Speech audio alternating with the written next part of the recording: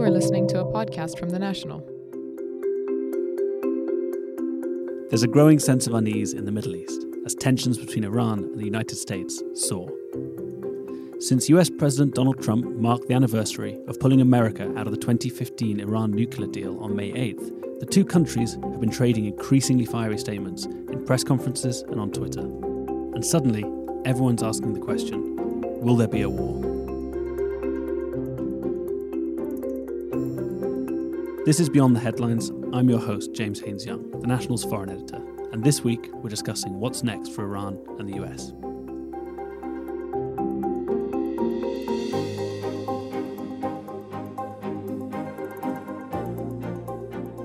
At the start of May, US National Security Advisor John Bolton announced the deployment of the USS Lincoln Carrier Group to the Arabian Gulf.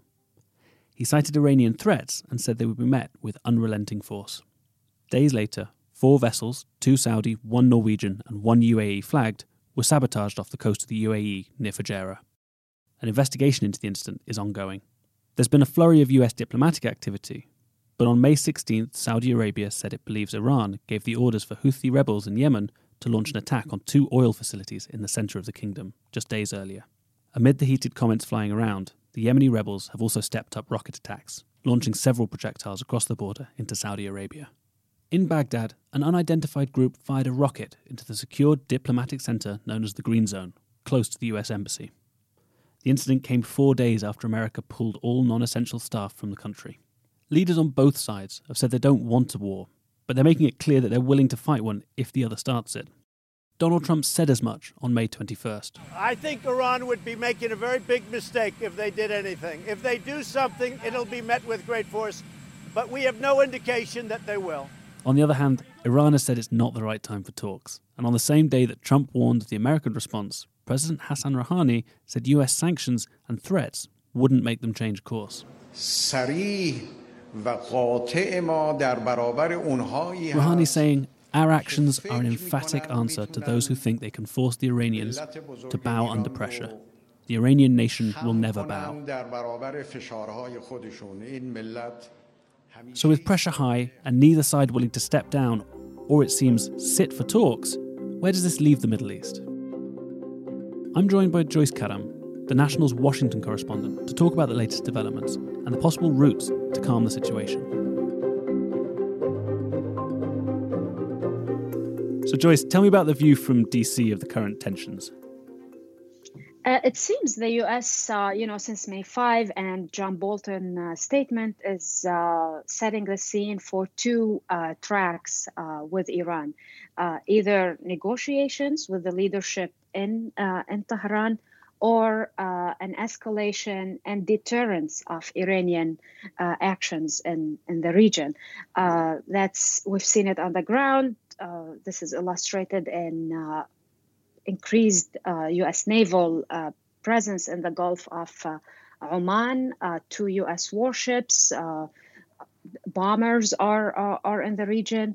So in a sense, what I see from here is the U.S. President Donald Trump is almost trying to copy his playbook with North Korea, increase the pressure on the leadership as he did in 2017 with North Korea. The talk about fire and fury. At the same time, open the door for talks with that leadership. We've seen 2 summits between the White House and North Korea. But we haven't seen a breakthrough yet with North Korea on its nuclear program.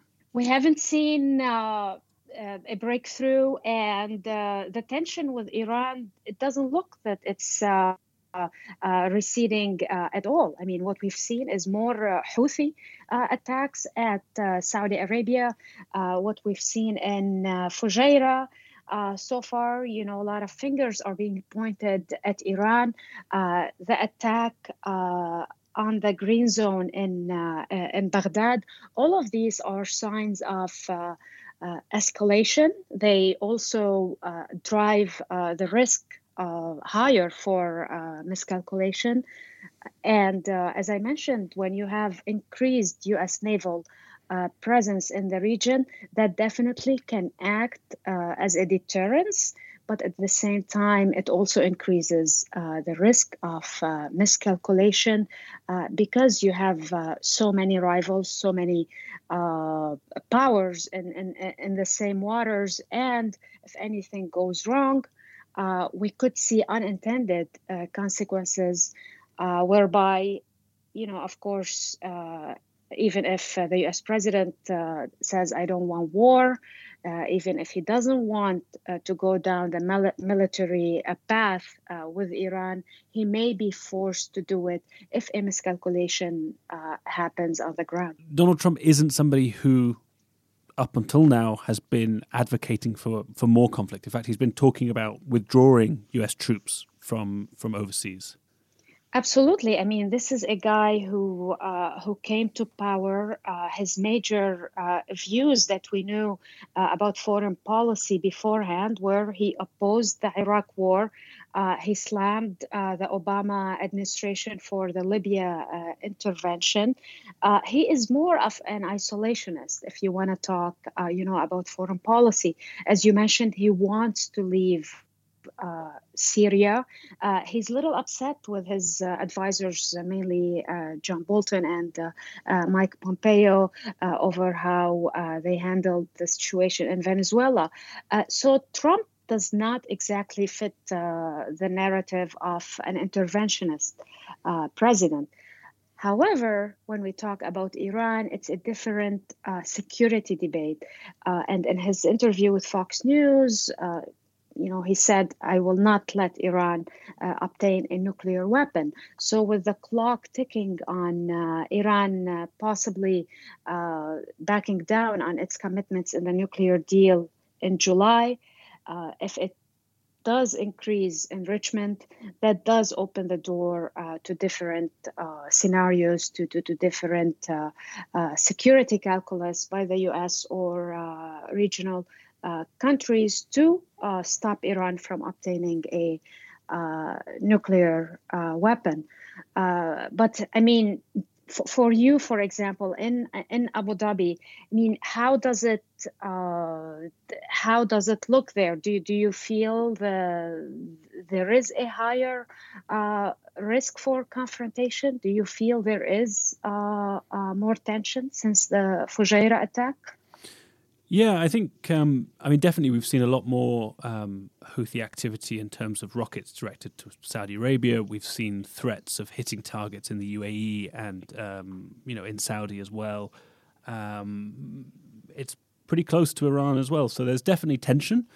But, we heard from Minister of State for Foreign Affairs Anwar Gargash last week, where he was really kind of trying to lay out the need for kind of cooler heads and for people to take a sort of step back from some of the kind of hotter statements. We are very committed to de-escalation. We are very committed to peace and stability. Because, I think everybody really realizes after years of conflict in the Middle East, Iraq just got out of sort of 5 years almost of its fight against ISIS. We've had Syria now raging over 8 years. Libya is still, it's going through another period of instability. So I don't think anybody is looking for a conflict. And I think that is probably one of the defining things about this moment, is that I don't think anybody wants to see an all-out war with Iran. And I don't think they even want a major conflict with any of the Iranian-backed proxies, more so than it is already happening. We are also in this difficult, I would say, regional situation to a large extent because of Iranian behavior. Whatever we can say, Iranian behavior is at the center of various regional issues, and definitely it is this behavior that has led to the difficult conditions and situations. So I think it's tense, but I don't think anybody is looking for it to get worse. I do agree, and I think that's where the Arab Summit could come into play. Right. Do regional powers want to be on the table in any U.S.-Iranian talks? Will it open the door for negotiations, or will it also be a cover for more escalation? I think these are questions that we don't have answers to yet, but also, definitely. I think on that, actually, talking about the upcoming talks in Saudi Arabia, I think, again, coming back to Dr. Gargash, he's been quite vocal on the mistake that the Arab League made in excluding Syria at the beginning of its conflict, because it basically shut the Arabs out of the conversation about any kind of peace agreement, and left it up to the UN in Geneva, that has been largely unsuccessful, and now has basically left it to Russia and Turkey and Iran to decide the future of Syria. So I think in this case, I think that the Arab League is going to try and take a bigger role because of their experience of the last few years where they haven't had that say. So we could see something interesting coming out of Saudi Arabia in a few weeks. When we talk about the Trump administration, about the regional countries, where their views converge on Iran, is perhaps wanting to address the regional role of Iran, that they see has not been addressed in the nuclear deal signed in 2015. We might see talks, and that's just speculation, I think, at this point, but we might see talks that also involve, Iran's role in Iraq, in Yemen, in the larger Middle East, and not just about its nuclear program, and this is a key difference, I think, between the debate we see in Washington and the debate we see in the region. There is no regional security debate happening in the U.S. right now. It's more pro-Trump, anti-Trump. During the Obama days, it was just about the nuclear program, whereas when you would know this better, but I feel when you're in the region, you do see a more robust debate on what Iran is doing about proxy wars in the region that would need to be addressed, at the same table definitely. with the nuclear talks. I mean, I think that's definitely something that is talked about a lot here, partly because many of the states are living with the reality of that. You hear a lot from opposition to Hezbollah in Lebanon, talking about the reality of living in a country that has Hezbollah as a part of the state. I mean, if you talk to the Yemeni government, they're dealing with the Houthi rebels. So that's definitely something that is a reality for Iraqis, for Syrians, for Lebanese, for Yemenis, and so definitely has a much kind of stronger role to play in any talks with Iran. I mean, I guess my concern going forward is despite the kind of economic impact that sanctions have had on Iran, I don't necessarily see them backing down without a way for them to not lose face. And I think that's going to be the difficult thing, is finding that route for them to negotiate either through intermediaries or directly with the US in a way that actually sees some sort of arrangement without them looking like they've capitulated. Because I don't see a situation where they're going to just agree to kind of completely reverse decades of regional policy. And the sanctions are hurting. I mean, we've seen from the Washington Post last weekend a report that Hezbollah's had to cut some of its salaries. Its TV station Al-Manar has not been getting a lot of advertisements either. So the sanctions are hurting. But one key word that you mentioned that they want to see, to save face, and what their foreign minister Zarif mentioned on Twitter, if you want to talk to us, give us respect. Right. So that element of respect and not threatening Iran could be something that could, bring them to negotiations because of the economic pressure. And key things to watch here as well is what is Oman doing, for example. So despite Trump, denying that there are back channels or negotiations efforts with Iran, we've seen very interesting developments. For example, last week, Pompeo calls Sultan Qaboos. 4 days later, Omani foreign minister is in Tehran meeting with its leadership. At the same time, we also saw the Swiss. The president came unannounced, last-minute announcement to Washington, and they're traditionally known to be, the protector of U.S. interests and a channel to Iran. So at the same time that we're seeing all this escalation in the Gulf, we're also seeing some hints at back channel negotiations that could lead to some sort of meeting, some sort of dialogue, if not now, maybe later, with Iran. I mean, another theory that you hear it here is the Iranians are waiting the Trump administration out. Right. That maybe their bet is that Trump would lose in 2020. It feels like a long time to wait, though, at the moment, given the tension. It feels a long time to wait, and there are no guarantees that the U.S. president is an incumbent. He enters this election stronger than he did in 2016, that he would lose, or that if he ends up losing, that his successor from the Democratic side would automatically go back to the nuclear deal. So these are elements at play, and we just have to see how they develop in the coming weeks. We've also seen, when Zarif was in New York, he talked about a possible prisoner swap. Yeah, absolutely. I mean, there's definitely areas of communication, and even places like Iraq have kind of started to emerge as somewhere that has close ties with both sides historically, but also as possible mediators, because the first time in years, a relative level of stability, and there isn't conflict. We've seen barriers being taken down in Baghdad. We've seen the Green Zone opening up. These are things that haven't happened in years.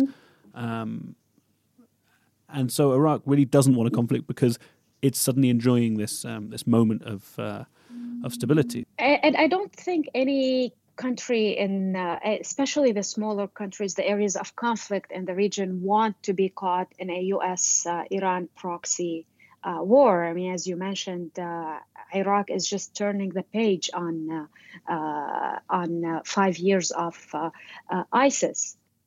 Yeah. And the last thing they want now is to be dragged into another conflict. However, at the same time, the Iraqi government has to answer to the international community, to its own security questions related to Shia militias that have sprouted and are very powerful. And if they decide, on a Saturday morning, they're going to fire a missile at the Green Zone, they would do it, and they would do it with full impunity. So these are answers for the government of Iraq if it does not want to be dragged into a proxy conflict between U.S. and Iran. Then it does have to rein in its own elements and players of instability in the country. Definitely. I mean, what's interesting actually, since the rocket attack on the Green Zone just a few days ago, is that actually several of the militias have actually urged caution and said people this is not the right time for escalation. So it's also interesting to see some of these Iranian-backed forces also cautioning for calm in Iraq. So I think it's very telling that even they don't want to see an escalation. How that would play out if they got more explicit orders from Tehran, I'm not sure. We don't know yet, and the scale of the attacks is not out of the ordinary yet. Right. For example, we haven't seen any casualties. We've seen that one rocket. So it's a calculated, calibrated escalation, as you mentioned. But, as we've seen in the past and in the Middle East, even a calculated escalation could lead to war. As we were chatting before this, the Lebanon 2006 war is Absolutely. another example for that. I don't think Hezbollah wanted for them. And Hassan Nasrallah has said several times that could. If he knew that it would lead to the 2006 war, he would never have ordered the cross-border raid against the Israelis.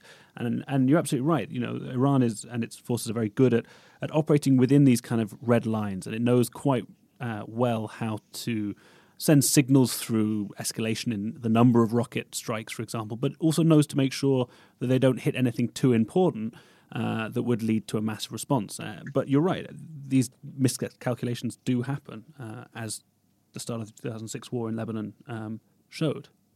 Right. And what's different also in Washington this time around is you do have people in the administration that view the problem with Iran as a problem with the regime itself. For example, National Security Advisor John Bolton.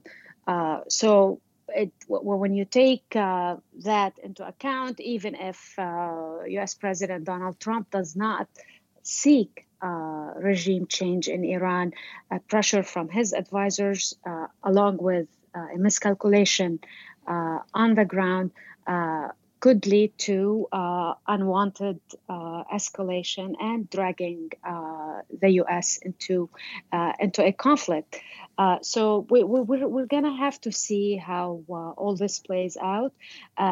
However, I think this week, we've seen a little bit of de-escalation. We've seen the U.S.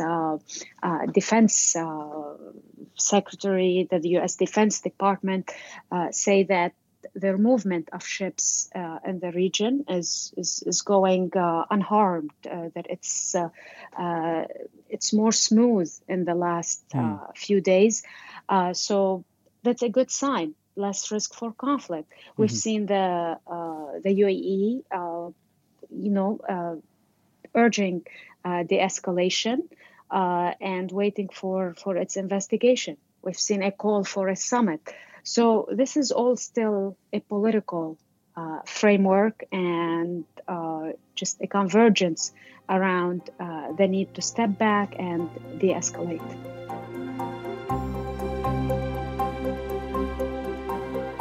Thanks to Joyce Karam in Washington. This was Beyond the Headlines. Subscribe on Apple Podcasts or any of your favourite podcasting apps. I've been your host, James Haynes Young. Join us again next week.